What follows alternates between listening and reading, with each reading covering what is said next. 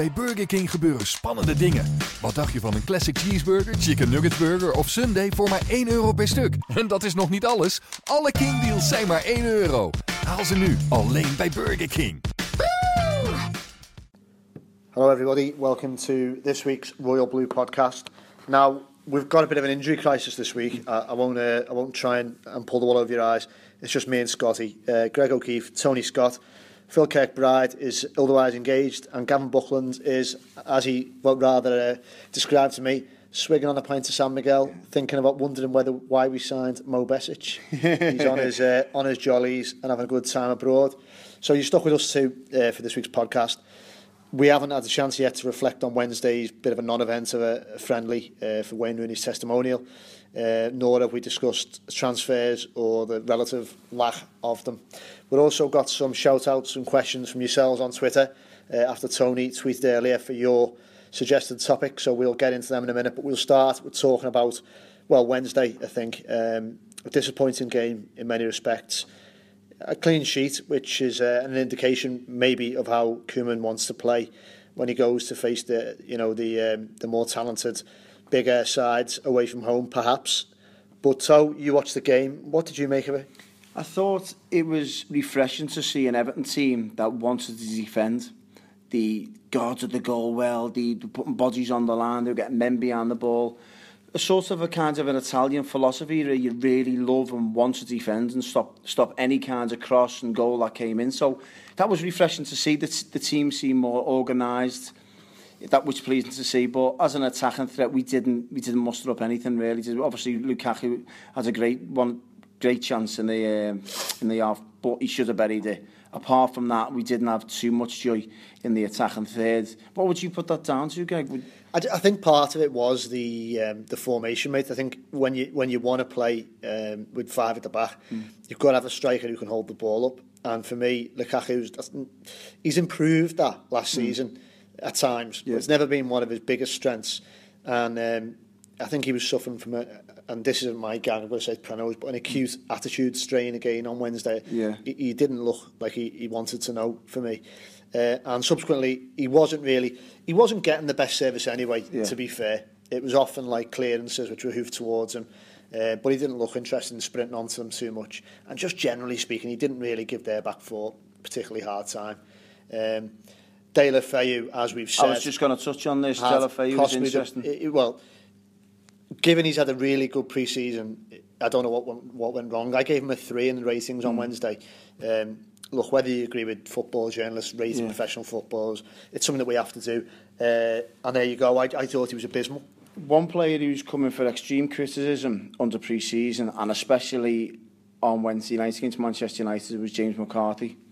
Now, it looks to me, this is just my opinion, that he looks a gunner under Ronald Koeman. He's just chasing shadows. He's not giving you nothing on the ball as well as off it. Now, can you see him mustering any kinds of plans under Ronald Koeman? Do you know what I think with James? I think he is suffering from this is just my opinion, from a crisis of confidence. I think Gareth Barry is a lot more veteran of a campaigner, seasoned, has been there, seen it, done it, had his place written off numerous times, whether it's for club or country. I think James is suffering from the amount of speculation over central midfielders and from the clear indication that Koeman wants to buy central midfielders. And I think that's going to get in your head. James is kind of... He's not... maybe he's a quiet lad. He's not one who's maybe blessed with the swagger and the ridiculous self-belief. And combine that with the fact that this is the first time he's playing under a new manager for a long time. We touched on it in the last podcast. And whereas Martinez would probably... One of his strengths, if you like, in some ways, as a man manager, would be that he'll make individuals, if he liked you, feel like $1 million. I think Koeman's not like that. I don't think Koeman goes around massaging egos and telling players that the best thing since sliced bread. So McCarthy's having to get used to a totally different way of being managed, and the added threat that it seems as if his position is very much one that is up for grabs. And I think you can see that in his performances. The flip side of that, though, Greg, if there's a new manager coming in, surely his game will have to go up a notch. I think he's trying. So I think he's trying, and he's trying too hard. Maybe contrast what we've seen pre-season to how he played against Norwich, which was a bit better, wasn't it? Yeah. Joe Royle and Nunzi pushed him up further up the pitch. I'm never, is he ever going to be like a top-class central midfielder, box to box? good in their final third. Not in that respect, no. He was good at what he did under Martinez. He had a very specific remit. Under Martinez, that's gone now. Do you think it's playing in his mind of Idrissa Gueye is basically going to be a shoe-in? Koeman signs him, and it's just going to be another. It could be, obviously, it's not going to be Besic now. It could be Gibson, Cleverley, Barry. Yeah, I do. I think so. There's just one position to play for him. I do. I think the arrival of Idrissa Gueye will have added to his woes, if you like. And I just think that unfortunately that's obviously gotten into his head, and he just isn't himself. He's just not. He's lacking the I don't know, the dynamic kind of like I say. He's never been one to ping a wonderful 40-yard pass, or very rarely anyway. But even the crisp short passing, and he's still getting about the pitch. But a couple of times on Wednesday night, it was bobbling around. He wasn't quite getting contact with the ball, and it just wasn't going for him. And I think a lot of that's psychological. It's just touching on Idrissa Gueye. What we've seen the stats that they're up there with the very best in the Premier League last season in terms of interceptions, winning the ball back, getting tackles in, etc. Is he going to be a shoe-in permanently for Everton next season, Greg? Would you say that's him in front of the back four? What will he bring anything else to the table? It's funny, isn't it? Because look, I can't claim to have watched him a lot for Aston Villa last season. I think I switched off from Villa after about Christmas, like most people did when they were goners. Now, to all intents and purposes, he was one of their best players, if not their best player. I can only say that I've seen the usual YouTube clips, and we all know what they can be like. I was about to say they made Nias look good, but they actually didn't make Nias look good, ironically. He didn't even look good on YouTube. So I don't want to take off as if I'm the authority on Idrissa Gueye, but from what we've seen in pre-season, I have to say, and Koeman's quote was very illuminating on that matter, what he brings in terms of interceptions and blocks, and his willingness to get about the pitch. I think at the moment he looks like he's a shoe-in to play a lot of games this season. What's surprising for me is that, considering how poor Aston Villa performed last season, for him to get that amount of stats, he must have been bombarded last season. Well, he probably was bombarded, which makes sense considering how kind of generally how fragile they were. So he probably had his work cut out, but he seems like the type of player who relishes that. I think he loves that type of game. Don't forget, he could have gone back to France. Marseille were interested in him, but he decides to stay in the Premier League. Well, to go back into the Premier League because he relishes that. And I trust Steve Walsh's judgment on this. He didn't get many wrong last season, did he? Yeah. And hopefully he'll become what is, you'd have to say as well, a really possibly bargain value signing. Do you think this may be of an ideal replacement for Kante? Do you think he would have had this in mind for when Kante left? 100%. I think he was a replacement for Kante. Now, another one who's maybe isn't coming, I would still say I feel he will be an Everton player, is Ashley Williams. You love Williams, don't you? Yeah, I think he's absolutely nailed on for what Everton wants and needs as in a footballer on the pitch and off it. I think he brings everything to the table. He's captain material. He's a real defender. He puts bodies on the line, blocks. He's everything what Everton aren't last season and more. I just think he's. But if Everton have to pay 15 million for him, so be it. As I've touched on several times, Liverpool have just sold a reserve player there for 15 million. It's buttons in this day and age. He's 31, 32 next month. So what? I don't care how old he is, he's performing at the highest level. And for me, he's getting better and better and better every year. You're looking at Leicester's defence last year, everyone goes, he's not good on the ball. I'm not interested. Robert Huth and Wes Morgan aren't great on the ball, but the defenders first and foremost. Yeah. And that's where you can see Ronald Koeman, his defenders last year, and Font and all them types of players, and Van Dijk, they play football first. Give it to the players who can play football. And for me, Ashley Williams is a no-brainer, and Everton should be absolutely nailed on to get this lad.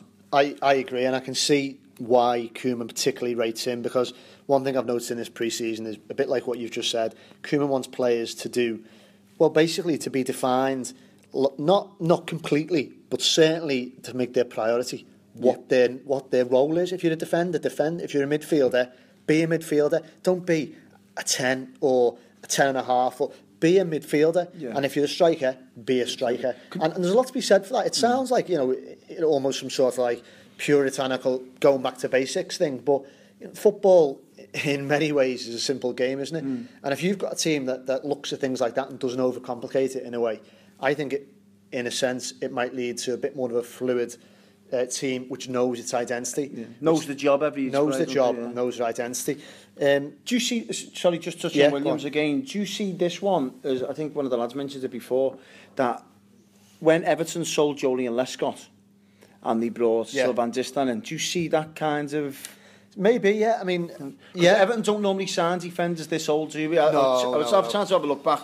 The years gone by, we signed Richard Goff, Alan Stubbs, David Weir, and now the Distin. But when you're looking at Everton's current back four, they were all bought young and with sell-on value, wasn't he? Seamus Coleman, Leighton Baines, Phil Jagielka, Funes Mori, all young with good sell-on value. This goes against the grain, this doesn't it? And obviously Mason Holgate, Brendan Galloway, even younger, really. Yeah.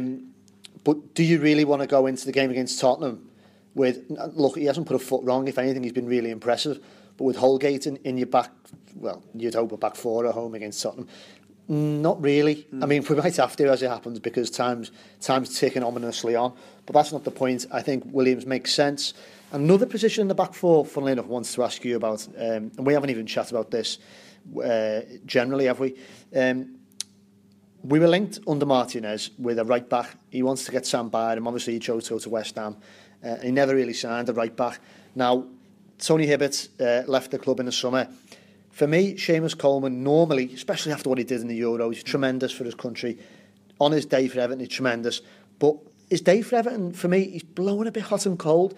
I don't know if this is just a period of his career where he's not sensational every week like maybe we've been used to. Or does he need competition? Do we need to go and sign a right back as well? I think we do. I think we're not blessed in cover when it comes to the right back situation. We're top heavy on left backs, we're top heavy on right wingers, but we're not top heavy in when it comes to right back situations. Seamus Coleman's place in the team has probably been cemented for the best part of 3 or 4 years, really, hasn't it? He hasn't had no competition for his place, so he's getting to a...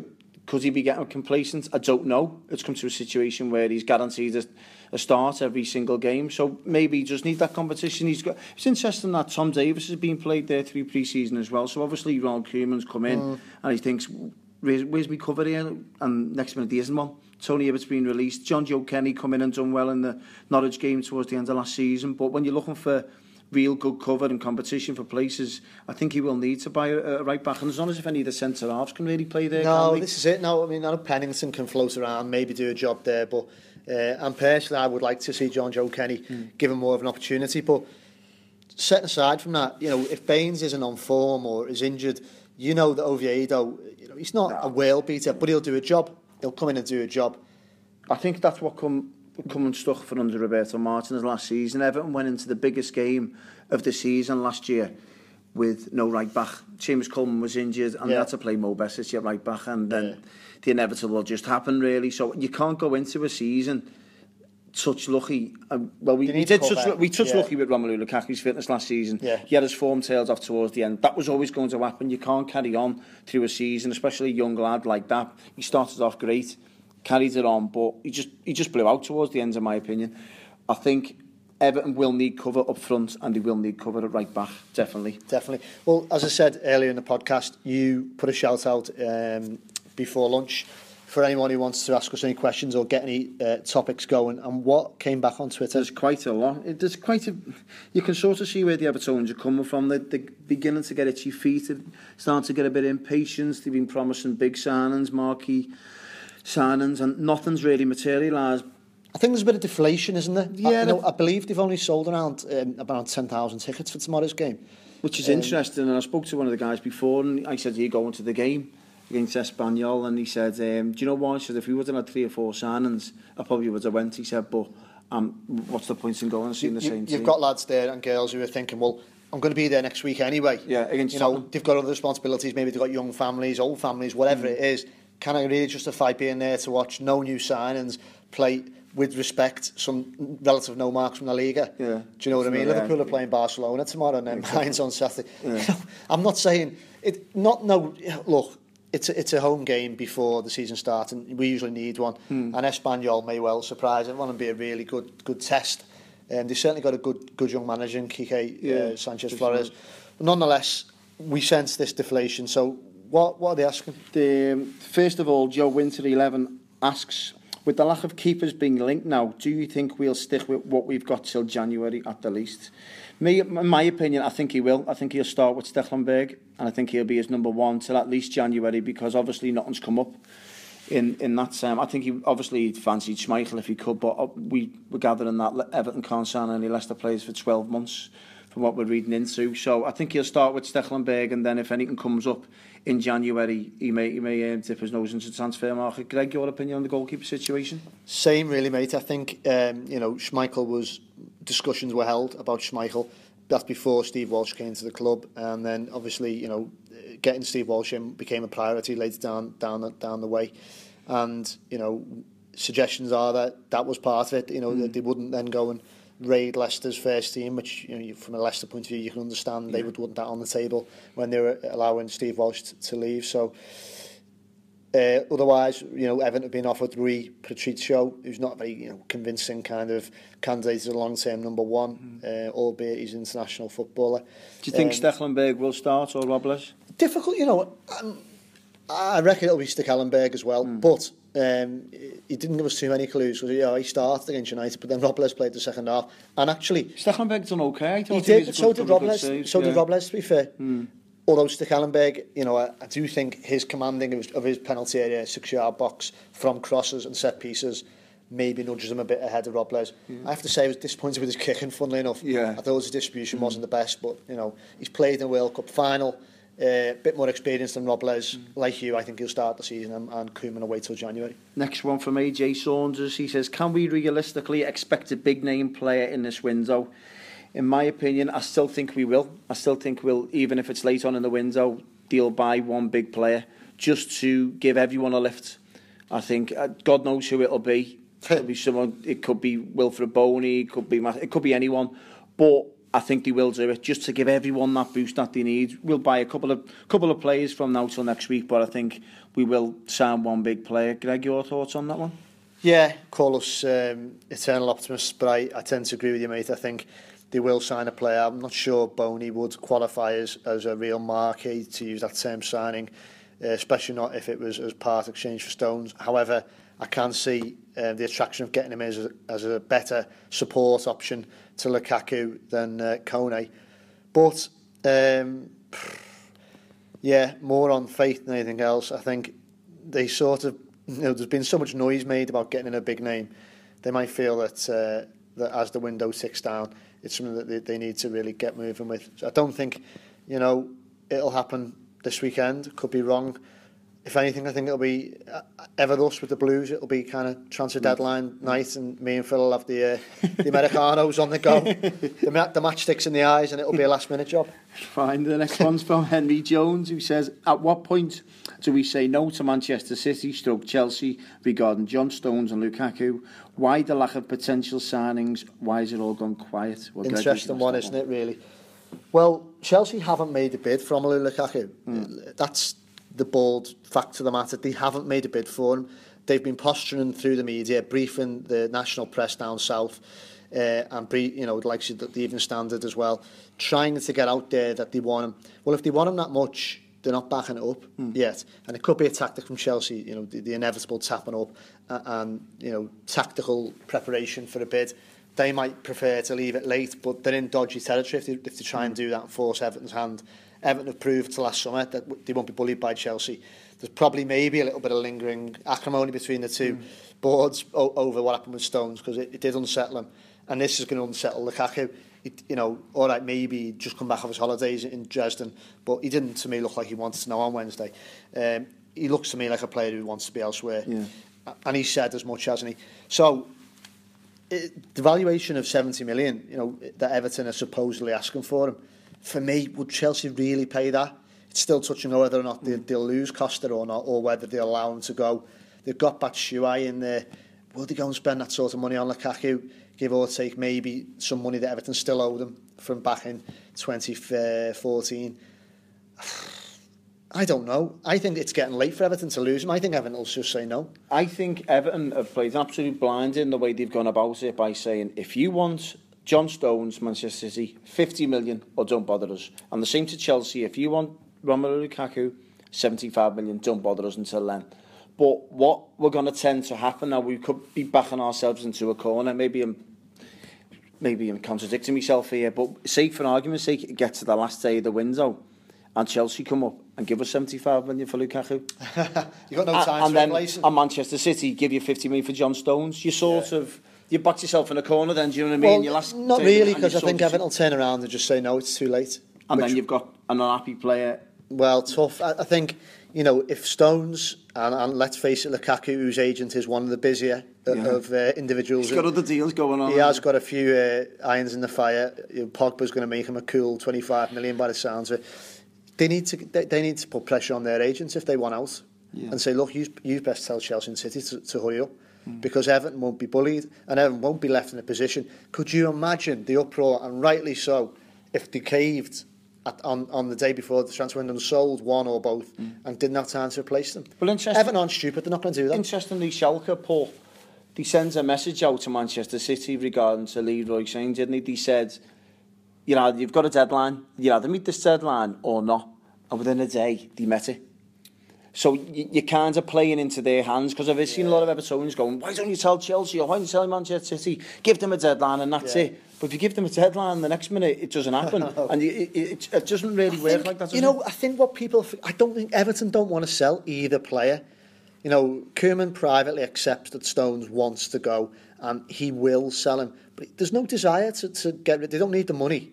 They need the goals of Lukaku more than the money, arguably, with Mashiri's wealth. And Stones is a slightly different story. But it tells you everything about John Stones, that he's actually played him in most of the pre-season games. And you know what? He hasn't let anyone down. He doesn't look like his mind's elsewhere, because, he's been through this already with Everton last summer. And I have to say, he covered himself well last summer. So if Koeman starts next season with both of them on the books, then he'll be more than happy. Lukaku's attitude might need a bit of an adjustment. Well, will need a bit of an adjustment, but he'll have to get over it. Because... But Ronald Koeman's the manager to kick that out of him. Yeah. When the last success was probably give his ego a nice rub. Exactly, and if he wants in the long term a move next summer, then he better get his head round it and start scoring goals next season for Everton. Don't forget, there's a World Cup qualifying campaign on the horizon. He's got a new manager to impress as well. We'll talk about that maybe just before the end. Come on, what else people ask? Matt Vickery, Robbie Buckley, they're basically frustrated. They're starting to get a bit worried, considering we need a goalkeeper, right back cover, a centre back, two centre midfielders and a striker to partner on. Robbie Buckley says, where's this war chest? We're basically promised 100 million was getting mentioned. That's an interesting... It's frustration with the Everton fans. That's an interesting point. I've heard someone else say to me yesterday, where's the money? Almost basically saying, is it there? They were starting to worry, is this all a smokescreen? The money is there. Everton definitely got this vast financial firepower that we've never had before. Not just the broadcast money, which every club's got and gives them strength, but Mashiri is willing to really have a go here. You only have to look the way they went and got Walsh. The progress behind the scenes with the new stadium. Don't forget Koeman's contract as well. Backroom staff. Exactly. Saka Martinez in his backroom exactly, staff. Going and getting Koeman, getting rid of Martinez, you're right. I think the difficulty's been Everton have not really anticipated how hard it would be to do business at the top level of the market, where they've been trying to aim themselves.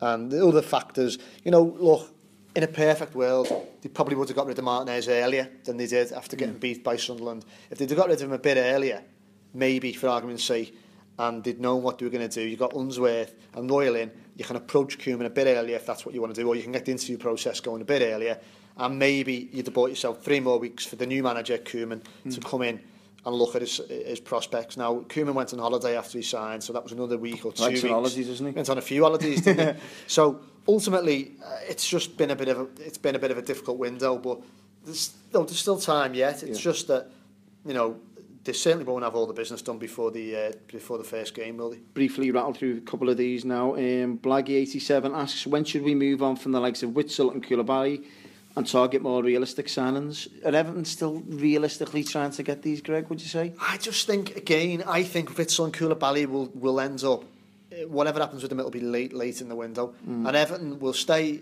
unless something better or something more viable comes up in the meantime that ticks all the boxes Koeman wants, they may as well keep their hand in on that and just see what happens, because whether they come tomorrow or whether they come right on the 1st of September, 2nd of September, there'll still be great additions to the squad.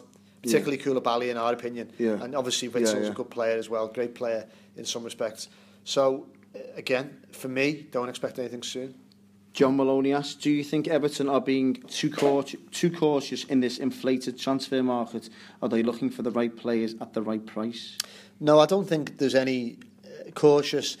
And then John said cautious, so I don't think he means this, but other people have suggested, they're a bit worried or they're penny pinching. Yeah. I don't think they are. I just think they're trying not to be taken for a ride, which every club does. Yeah, City does it. Yeah.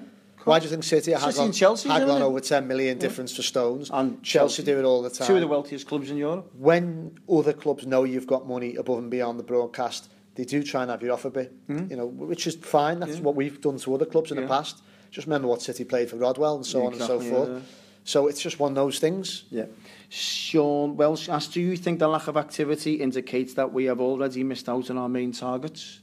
What do you reckon? It's interesting. I think Everton have put their hands in so many pies as if they can, and we're in for Witzel, we're in for Koulibaly, but I think realistically they may not get them, but they're just out there, as you've just touched on, Greg. I think they want the likes of Boney, Premier League proven players, which indicates to me why he wants Ashley Williams, why he's got the lad from Aston Villa. I think it'll be more Premier League proven players that Everton will be going for, instead of the likes of Witzel and I have to say as well, I wasn't when you were talking about potential big names and you said Boney, I'm not saying that's not a big name, and it might be in this window that we have to realise that if a Koulibaly or a Witzel doesn't happen, I think Boney's a big sign for Everton, Greg.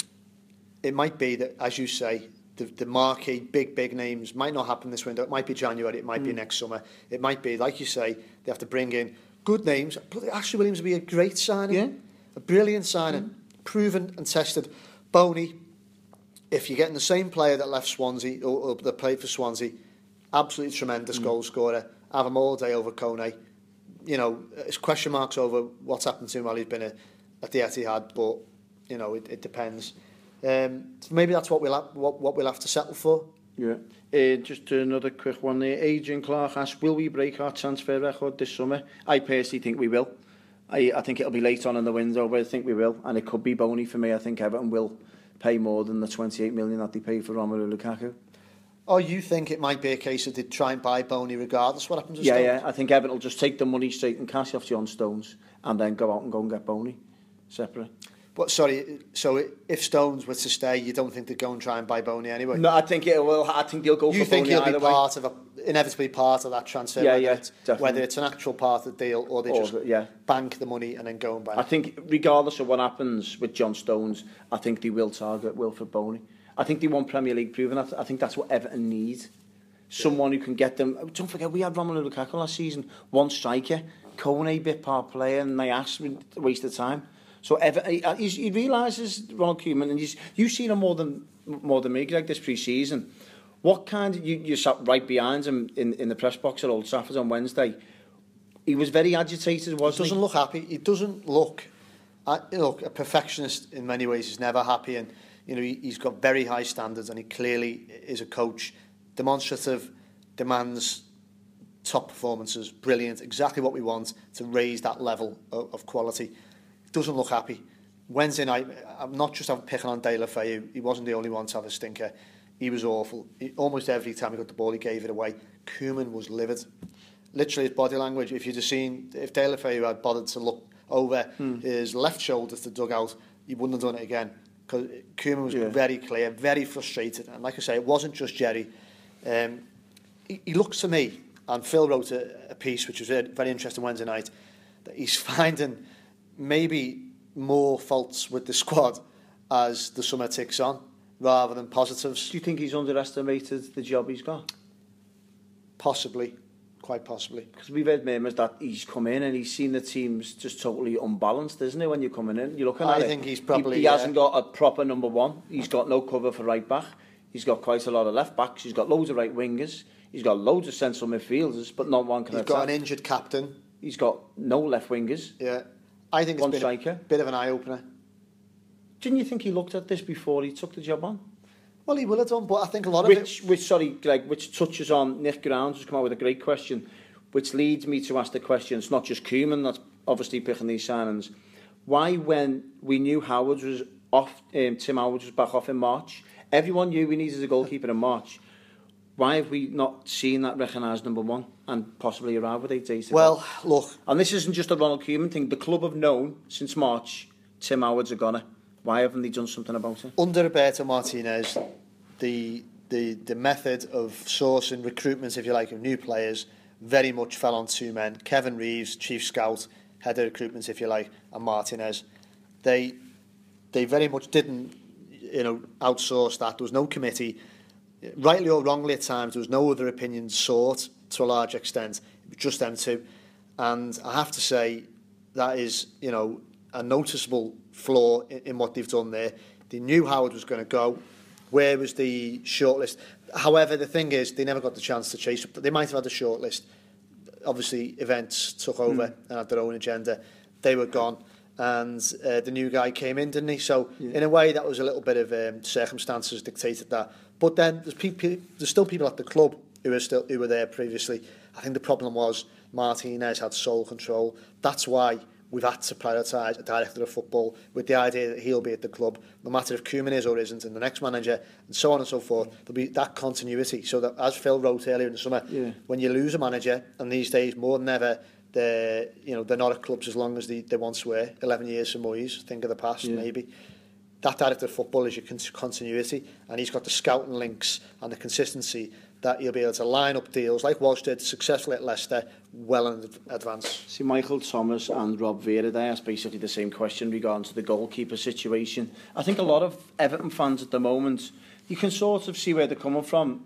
They don't want to hit that panic button yet, because when you're seeing what they've been through over the last 20 years with so many false promises and false dawns, so to speak. But we're getting to 8 days, and I remember mentioning a couple of weeks ago, Greg, we're getting to 8 days before the Premier League kicks off. We haven't got to recognise number one, and it's frustrating, isn't it? And for me, I think that's where you've got to start. And you can see where Ronald Koeman's coming from. He's bought the midfields out with the most interceptions. Only N'Golo Kante has got more than him. So obviously you can see where he's coming from in that extent. He's buying Ashley Williams, whose stats speak for themselves in regard to defending. You're looking at that. So I'm open next. He's obviously going the way back, and he's going to sort himself out to goalkeeper. Do you think he's going to get one in before the window, or do you think he's just going to run with Stekelenburg? I can just see Stekelenburg having to start the season. Shout out there to Rob Vera as well. He's a good blue from Oklahoma, of all places. Feels the ups and downs of being an Evertonian every bit as much as if he was on a Glad Street every week. Cracking lad, and glad to have him as a regular listener to the podcast. But yeah, I think Stekelenburg will probably, as it looks now, start the season, because there's other priorities, aren't there? He knows he can trust Stekelenburg. He still desperately needs that striker, and he needs reinforcements in the midfield and a left winger. Whether Ron goes or not, Greg, he's still going to need a support striker. Kone is all right, but he should at best be a third choice, really. Yeah. And don't forget, most teams in the Premier League. No, and don't forget, one thing that we're not blessed with at the academy level really is strikers. They've gone and bought Basala Sambu earlier in the summer from Coventry, and hopefully he'll crack on and become a goal scorer in the future once he's come through a couple of years with Unzi and the under-23s and so on and so forth. But they're not blessed with centre forwards at the academy. Another thing to come out from Wednesday night was it was trending all over Twitter on Wednesday night, was the news to come out from an ex-manager of ours has only got himself an international job at one of the best, ranked number 2 in the world, has he? So November last year they were number 1 ranked team in world football. And he's only got himself the job to manage them. How on earth has he managed to do that, Greg? By having exceptional communication skills. And I mean, he could tell you it was dark when it was absolute cracking the flags in the middle of the daytime. If you're new to Roberto Martinez, you're blown away by the way he puts himself across, by his charm, if you like, by his positivity, by talking a good game. Martinez, speaking to Phil about this on the way to the Old Trafford, you can imagine him in that interview, and he will have gone in and blown away that selection board. But surely that build... I believe he's not, and I'm only quoting Christophe, who you know very well, Christophe Terre, another top guy, Nieuwsblads, the Belgian newspapers, English-based Premier League correspondent, top lad. And but they're on to him, aren't they? Yeah, well, he's been on to him for a while, and it's phenomenals and so on and so forth. But as he said, 2 things. He's gone in and he's blown away in the interview. He's ticked all the right boxes. He's talked about how he got Lukaku to have the best season of his career, which he sort of did, I guess. Yeah. And, he's gone in there and he's spoken about, expectation, a special journey and how they need to learn to, all the cliches that you could want. It was amazing hearing them crop up. But, interestingly, he's also gone in there and he accepted a bit of a pay cut. He was on £3.5 million. Christoph was saying, I heard on Radio Merseyside, on James Mountford's show yesterday, 850 grand, heavily incentivised. So, bloody, I could make do with that, mate, I'm sure you could. But, generally, relatively speaking, that's a pay cut. So, but it still keeps his big profile, though, doesn't he? Just a bit. What a job. I mean, it was interesting, just one thing that he did say in his interview, and the quotes jumped out at me. He said, my style is very clear, he said. It's about attacking football and wanting to get on the ball. And so far, so usual, same old. And then he said, but ultimately you've got to be able to defend, and it's about winning. Unbelievable. So maybe he has listened to the criticism. Maybe they will inherit a chastened, matured Martinez who's sucked it in, learnt his lessons from what went wrong at Everton, and all credit to him if that's the case. I wish him every luck. I doubt that very much. When you're looking at what the Belgium FA must have been sitting there during the Euros, and when Mark Wilmots was in charge, and all this attacking threats, Hazard and all these players, I'm thinking, were so expansive, were great to watch, and they were blathering teams, wasn't he? In the next minute, they were just conceding far too many goals. So why on earth would you want a manager who's only going to enhance that even more? It beggars belief what that Belgium FA must be looking at. Well, Christoph said, didn't he? Again, I'm quoting from the BBC Radio Merseyside chat he did yesterday. It was really good. And he was saying that there was a feeling that Belgium weren't good enough attacking for the quality of players they've got, golden generation, that they weren't good enough attacking in the final third. And, at times, he didn't get the best out of Lukaku, out of Benteke, out of Witsel, players certainly out of Eden Hazard. And, they got beat by a determined, exuberant and spirited but functional Welsh team who, don't forget, England beat, so they must have been that good in many ways. Yeah. But no, that's surely tongue in cheek. Yeah, I know what I mean. Exactly know what you mean.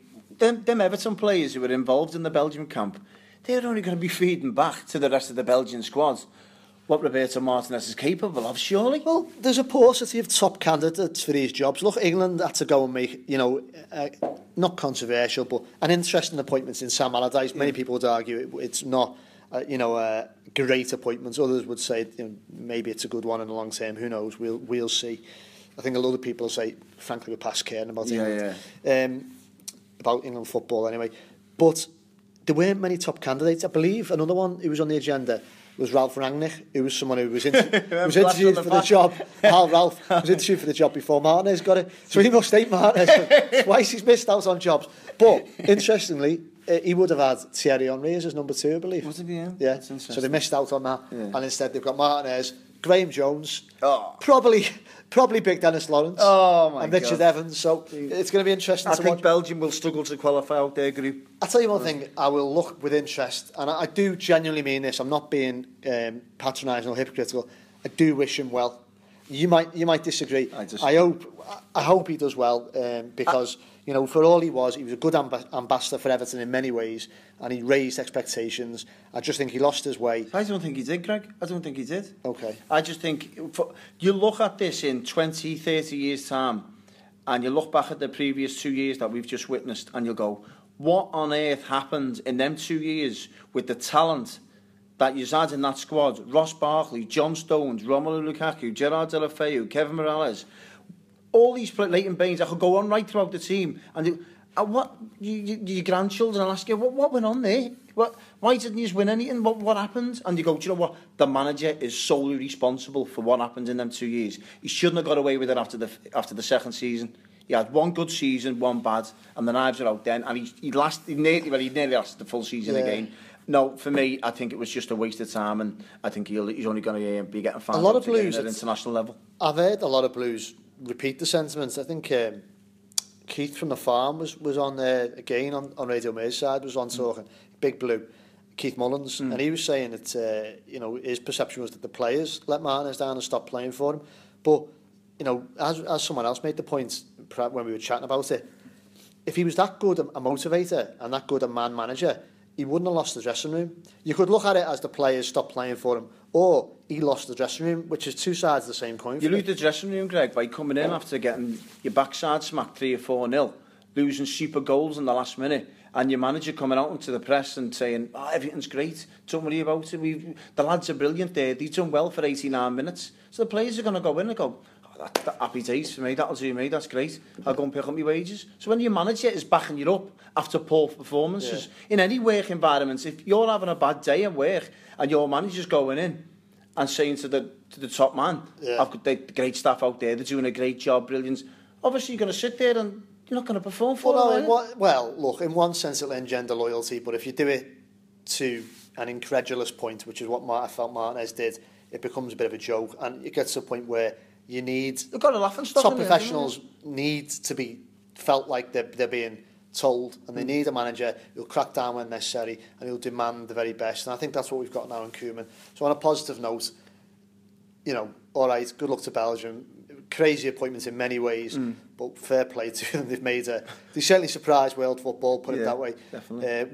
We're obviously more bothered about Everton, and I think we've got the right man in Ronald Koeman, and let's hope he can get in those players that he needs. Well, all right, me and Tony will be at Goodison on Saturday. He'll be with the fan cam, so if you're in and around Goodison Park afterwards and you want to give your opinion on the game, look out for a Darren Gibson lookalike bouncing round Goodison Road. I said County Road, maybe afterwards. Thanks for listening, and we will be back hopefully with a slightly bigger squad next week.